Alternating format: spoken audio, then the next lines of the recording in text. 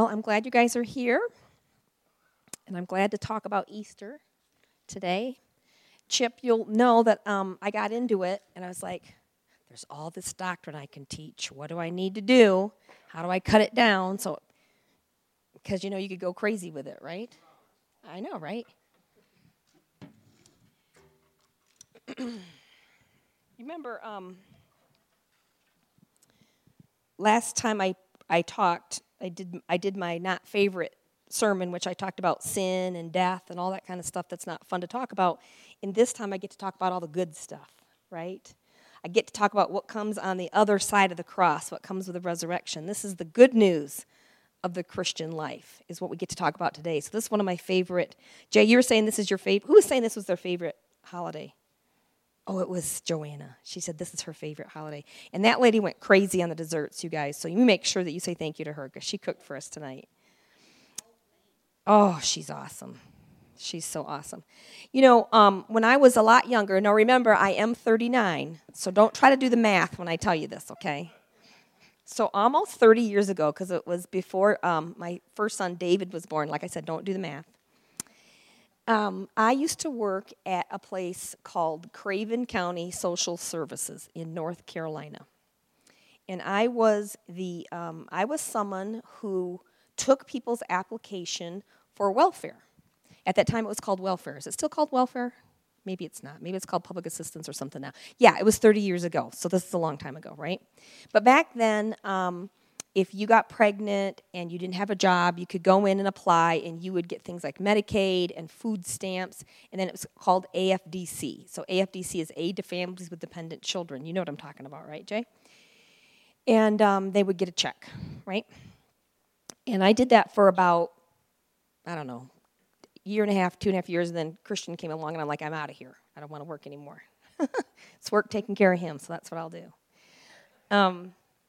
But when I was there, I came in, I was probably 27, 28 when I, don't do the math, when I started working. And I was rosy-cheeked and fresh-faced and idealistic and everything that comes with that kind of a thing.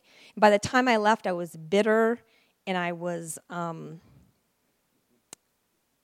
mean and not nice. Because for one reason, those places tend to breed dissatisfaction and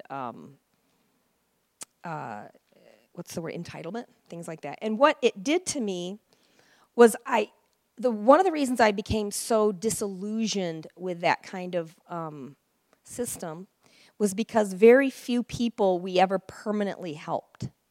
We would help maybe 1 to 2 to 3% people actually move from the system to some kind of independence on their own, right?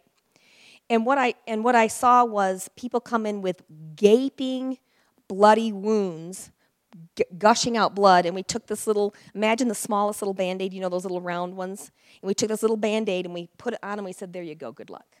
Hope that works for you. And what I realized is that's a Band-Aid approach, and that doesn't work. It doesn't work to do Band-Aid approaches to the things that are going on in our life. We have to get to the root issues, and we have to change and figure out what's going at the root level if we're actually going to have any kind of healing or freedom or change or transformation, right? And so when I worked there, I just came away going, man, I only want to be a person who deals with the real answers. I don't want to just do symptomatic kinds of things. I don't want to just fix symptoms. I want to present the real answer. And I'm here to tell you today that the real answer for the problems of our world are in Jesus Christ. That's not in the government. It's not in our systems. It's not in nothing of this world is going to fix what's really wrong with us. Thank you, right?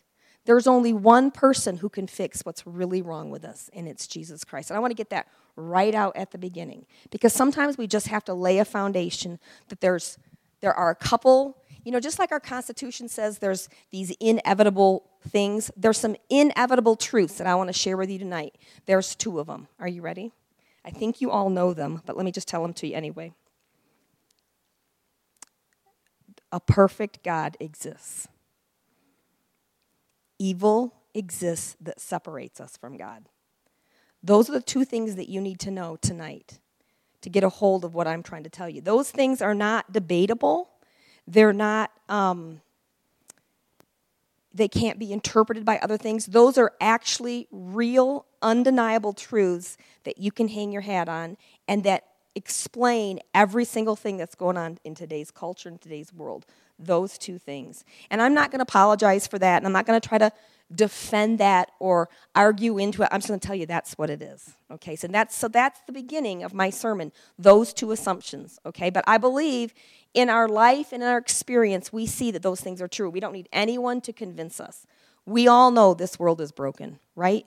People are just looking for different ways to fix it. And I'm telling you, there's only one way to fix it. There's only one way to fix it, and it's Jesus Christ.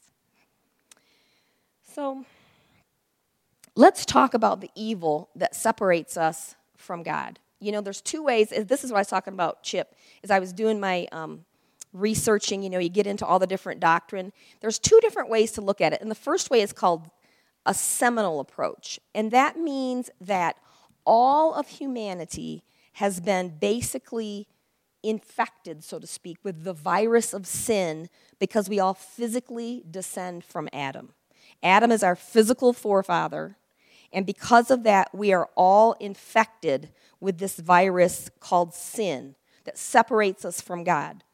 Not only is the sin inside of our DNA and inside of our bodies, but it's actually like an airborne virus that infects all of creation.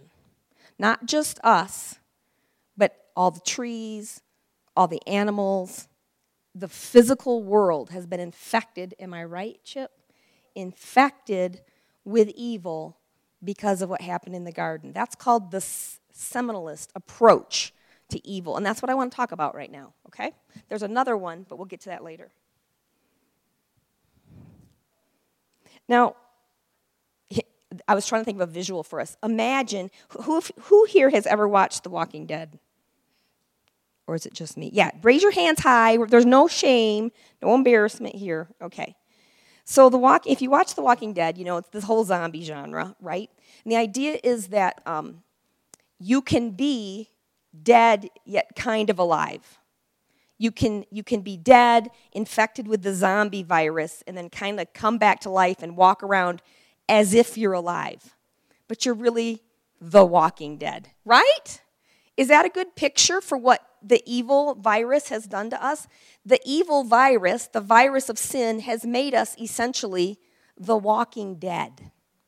We can walk around, we do stuff, but we're dead inside. We're dead. There's no life on us. Everything we touch, we infect, and every person that we touch, we infect.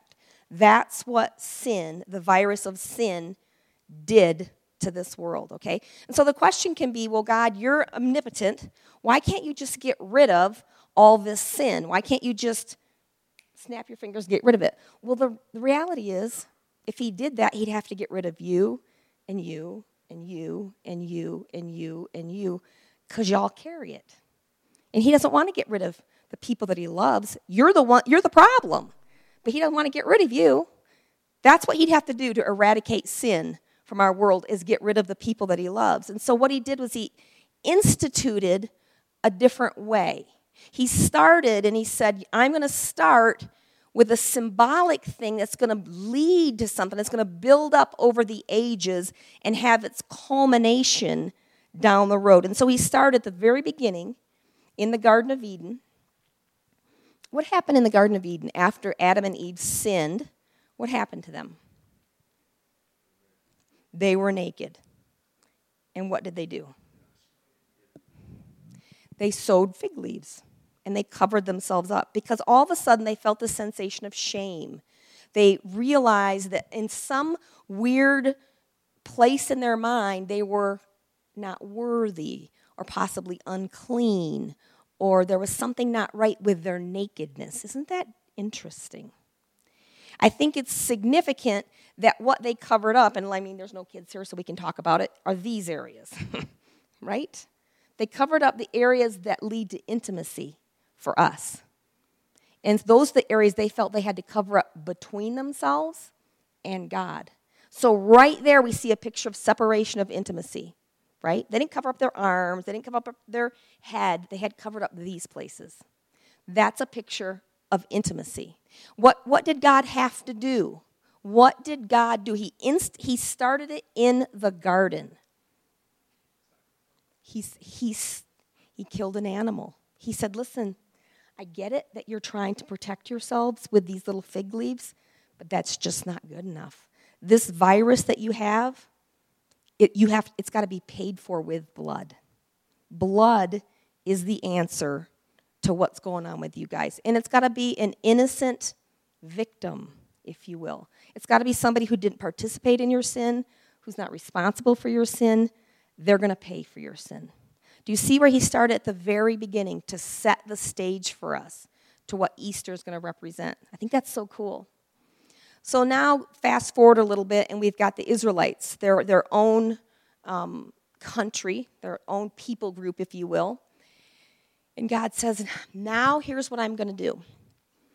I'm going to start to bring back this world to myself. I'm going to start to restore it. And I'm going to start to bring intimacy back between me and my creation and each other. So I'm going to choose one particular group of people. I'm going to choose you.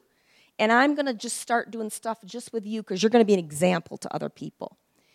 And so he started this system of animal sacrifice. Think about how many animals were sacrificed in the Old Testament, you guys. There was a sacrifice for everything. You had a kid, there was a sacrifice. You accidentally sinned, there was a sacrifice.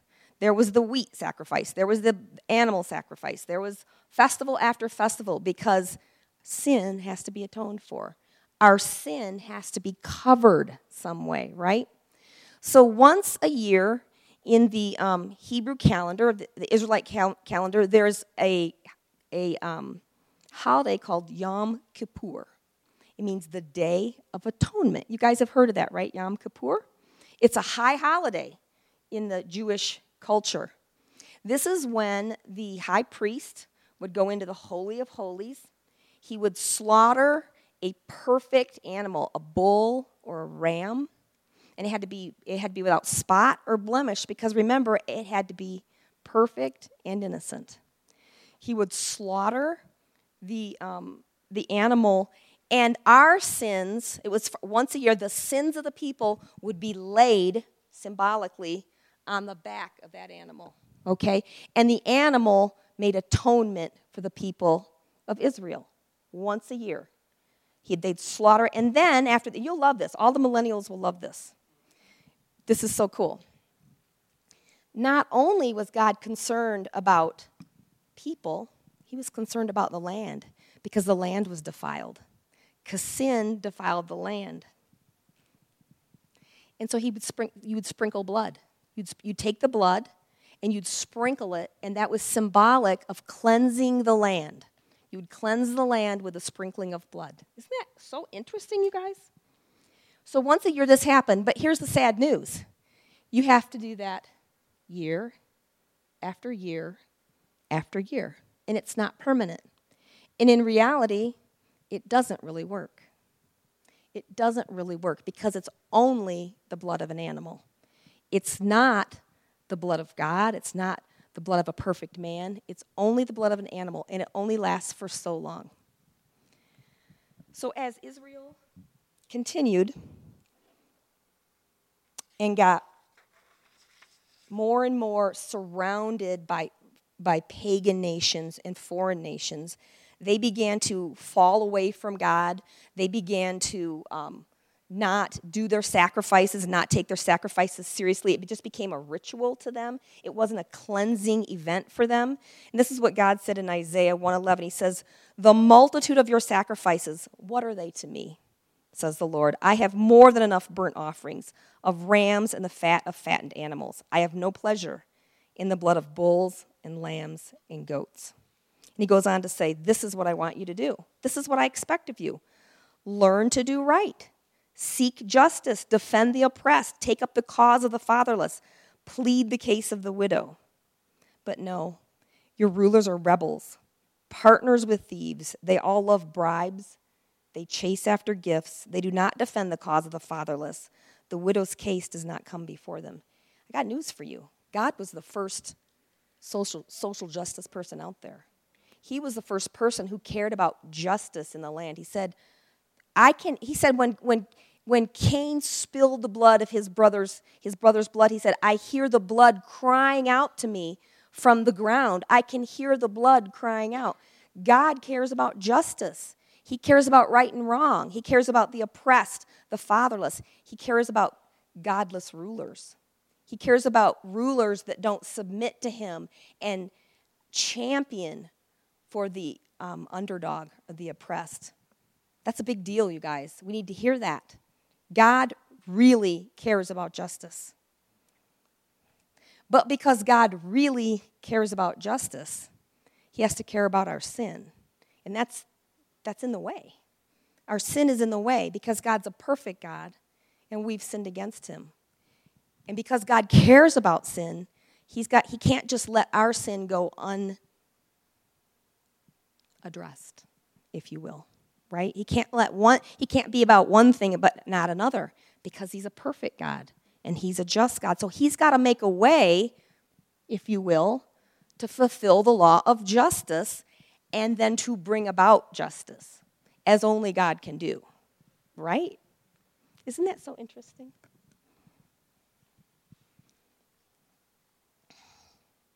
So in Isaiah, we get this picture.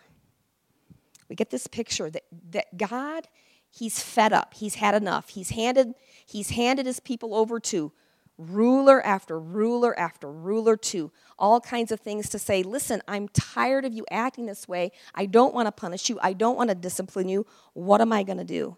And God says, I know what I'm going to do. I'm going to raise up somebody for myself. I'm going to raise up a man who's going to be my servant. He's going to be a suffering servant. He's going to be a king. He's going to be a king from the line of David, a man after my own heart. This is what Isaiah says. See, my servant will act wisely. He will be raised up and lifted up and highly exalted. Just as there were many who were appalled at him, his appearance was so disfigured beyond that of any human being, and his form marred beyond human likeness, and he will sprinkle many nations. The kings will shut their mouths because of him, for what they were not told they will not see, and what they have not heard they will not understand. That's why when Jesus said from the very beginning, he said, I'm going to come, and you think I'm going to come as a king to conquer, but I'm going to come as a ransom for many. I'm going to come as the once and all atonement, covering that's going to allow you to enter in and have relationship with God. That's who Jesus is. Jesus is the once and for all sacrifice so that we don't have to continually sacrifice. It's been done once and for all.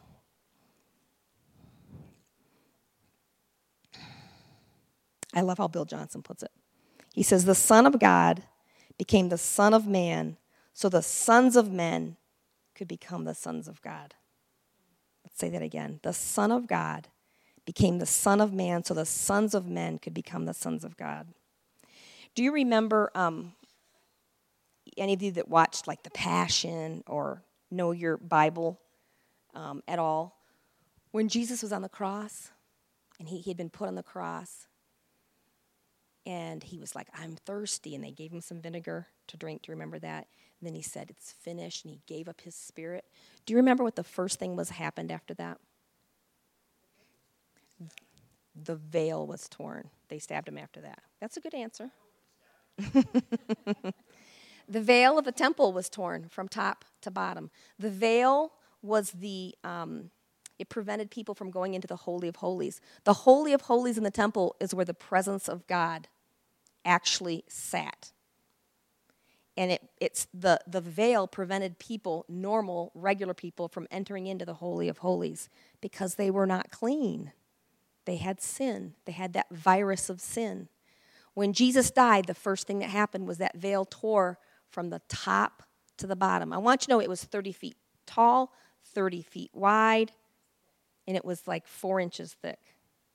So it didn't just like rip accidentally. You know what I'm saying? It was a big deal. And it ripped from the top to the bottom. What does that signify? That God did it, right? God was the one himself who tore away the veil, so now we get to enter into the Holy of Holies. There's nothing stopping us from entering into the Holy of Holies and having communion with the Lord and each other. I think that's a really cool symbol. All right, so we talked about the idea of sin as a virus, okay? Where we're all infected and the world is infected and we're all zombies and we're all the Walking Dead and all that kind of thing, right? That's a cool picture. There's another doctrinal term called federalism. Who's heard about federalism? Chip, have you heard about that before? Chip, I get to teach you about federalism. Federalism is the idea that one person represents a whole group. Now, we actually live under that in the United States. Whether you like it or not, Trump represents the United States. He makes, and in some ways speaks. We don't have a voice in it, but what he says applies to all of us in a limited way. That would work more if he was the king, which we can argue that later, but if he was the king, he would be the head for us, right? In the Bible, federalism applies to Adam and to Christ. So Adam is the head of humanity. He is the person who represents us all right? When he sinned, his sin was imputed to us before we were even born. Isn't that weird? Do you guys know what imputed means? It means we're responsible for it just because we're related to him. Not that he transmitted it DNA, but because he's our representation. But the super cool thing about that is that applies to Christ. Christ is the second Adam. Now he's the head of the new creation, and his righteousness is imputed to us. Even though we might still be infected with a sin virus, now we're righteous because he's the head of the new creation. Isn't that cool? That's called federalism. I'll give you a couple things that are similar between Adam and Christ. They both had miraculous beginnings. They were both perfect and innocent until Adam fell. Adam was humanity's head. Christ is the head of the new creation. They're both givers of life. They're both rulers. A deep sleep produced a beautiful bride. So a deep sleep for Adam produced Eve, and the death of Christ produced the bride of Christ. Isn't that cool? A great failure versus a great victory. Disobedience versus obedience. Judgment and death. And a curse versus restoration. Isn't that cool, you guys? Here's the thing about Easter. There's two parts to Easter. There's one about that Christ was the atoning sacrifice. He was the once and for all sacrifice. His blood covered everything. We don't need animal sacrifices anymore. We're all done with that. But the second part that Easter is about is restoration. Now, we may be the walking dead. We may be the walking dead because of our sin, but the imputation of Christ covers all of that. Not only covers it so it's no longer seen, but now all of a sudden, his blood goes in, starts to restore us, and starts to heal us, and starts to bring us back to the original state, the original beauty that we were created for. That's the good news of Easter. Not just death, that's fantastic, restoration, resurrection. We're no longer the walking dead. I love that.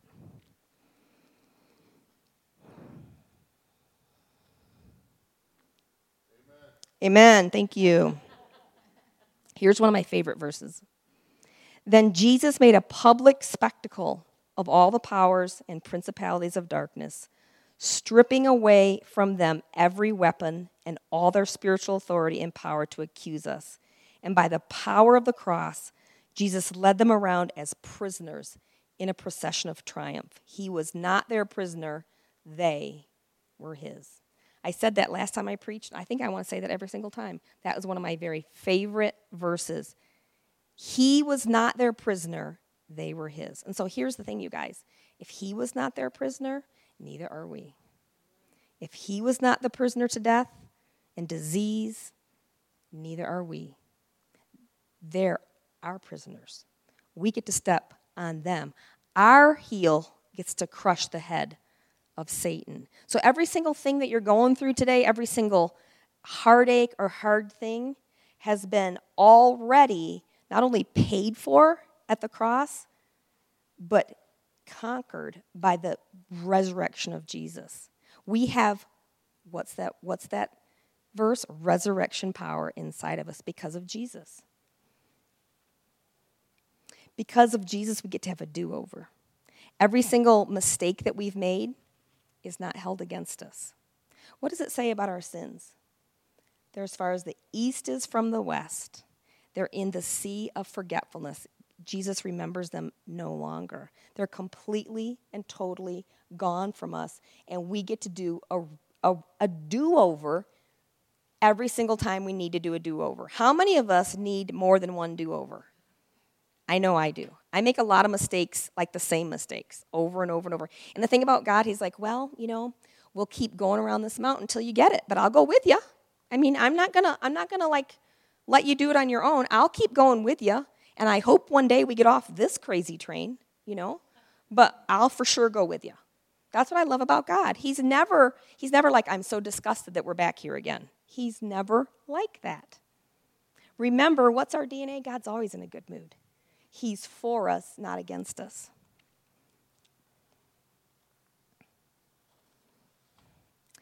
One of the other things that I love is that we get to partner with the Holy Spirit. When Jesus was on the earth, he said, I'm going to leave so that someone can come down even better than me and be your friend. And you're going to do greater things than what I did. And sometimes that's hard to believe because that's a lot about signs and wonders and miracles. And, that takes a lot of faith. But I want to tell you a story. 2 days ago, I got a phone call from a friend that I've known for a long, long time. She's been a Bible study friend. She's been somebody that's been, knows we've shared our stuff with each other. We've cried with each other. We've prayed with each other. It's that kind of friend. It's the friend that's the community, right? That knows about your kids, knows everything that's going on. And she has a daughter, and when her daughter was in high school, her daughter is one of these passionate kind of people. She's all in or all out. All in or all out. We know some of those people, right? Full of passion. Well, sometimes her passion wasn't always good because then she was out doing things she wasn't supposed to be doing, I can remember one time that she's like, Paul, I can't find her. I've got to call the police. Well, she was out at 2 o'clock at night in the field, in the schoolyard, smoking, the marijuana and drinking and doing whatever when she was like, 15. Worried her mother to death. And we would pray and we would cry and we'd do all these things. And this girl at one time, she went to Young Life and she was on fire for the Lord. And then she made a decision that, all that was hogwash and she was an atheist. And everybody who was a Christian was kind of idiotic and didn't have a brain in their head and et cetera, right? And this has been going on now for about 8 to 10 years, where there's been a consistent prayer of this mother's heart to, Lord, get this girl, because I know that once you get a hold of her, she's going to be on fire for you, right? And this girl has struggled with alcohol off and on, and she's been with different boyfriends that have been good for her and different boyfriends that have been bad for her. And she went to hairdressing school and didn't like that, and went to this school and didn't like that, and then went to another school. Well, now she finally was at a school where she's got her English degree, and she seems to be doing better, and she was mostly sober, not drinking very much, but kind of binge drinking, like every 5 or 6 months or something like that. And she was with a boyfriend who was I think he was a Marine, or he was military, but he was straight-laced, and he was black and white, and he was not going to be putting up with her binging around. And what happened was she went on another binge, a bender, I guess is what they call it, went another bender. And he said, yeah, I'm done. We're done. I'm not having anything to do with you while you're like this. You need to get help, and you need to get help for yourself. And there's no discussion. We're not going to have any kind of, long drawn-out breakup. We're over. Boy, that'll do it to you, right? When somebody just is like, I'm not having this anymore. Well, that broke her. So now I've known this girl for a long time. I've known her mom for a long time. So I get this text message. I love it. And they're at the Union, And her mom goes, can you come over and talk to my daughter? I'd really like her to hear about CR. I think she's open to that. And I'm like, when and where? When can I go? You know, and she's like, yeah, can you come over? I'm like, well, I don't look good. She goes, we don't care. So I went over there. And here's this little girl, 26, 27 years old, tattoos up and down her arms, crying her eyes out. She's just broken. She's broken in half, right? And she had tried AA before, but just couldn't make it work for some reason. I don't understand why. And so I said, well, let me tell you what Celebrate Recovery is. And I kind of told her what it meant, you know, in my life. And it's about hurts, habits, and hang-ups. And it has God. It talks about God, not just a higher power, you know. And we kind of talked about it for a while. And then, of course, her mother says, I really want you to pray for her. And I'm like, wow. I mean, what if I don't have what it takes? Like, what if I'm not good enough? You know, and what if she gets offended at me? Because, you know, she's been an atheist for a long time now, right? She's been either mad at God or mad at somebody. And I'm like, Lord, this is going to have to be all you because I'm just a nobody, you know. So we go out to my car, and her mom sits in the back, and she sits in the front, you know, and I just start praying. And, you know, I go for it. Because I'm like, listen, she's an atheist, but now she seems to be open, so I'm just going to go for it, right? I'm going to pray everything off of her. I'm going to pray everything that's been on her, she's going to be set free from, and she's going to walk forward in power, and she's going to be this incredible evangelist for the Lord. And I just start praying everything over her, and, you know, you see the Lord. When you see the Lord work, she's just crying, just tears dripping down her face. And then her mom's sitting in the back, just tears dripping down her face. And I'm like, man, Lord, you're so good, because that's not me. That's just you, you know. And so I called her mom the next day, and I said, so how's she doing? Like, did it take? You know, did it take? She goes, oh, Paula. She goes, you don't even understand what you did. She goes, you do not understand the words that you spoke over her and what they meant. And I said, really? And she said, yeah. She said she got right home, and she looked on the computer for a Celebrate Recovery group near her. And when we went out for dinner, she grabbed our hands, and she said, let's pray. You know, whereas before, whenever they would pray over dinner, she would leave the room.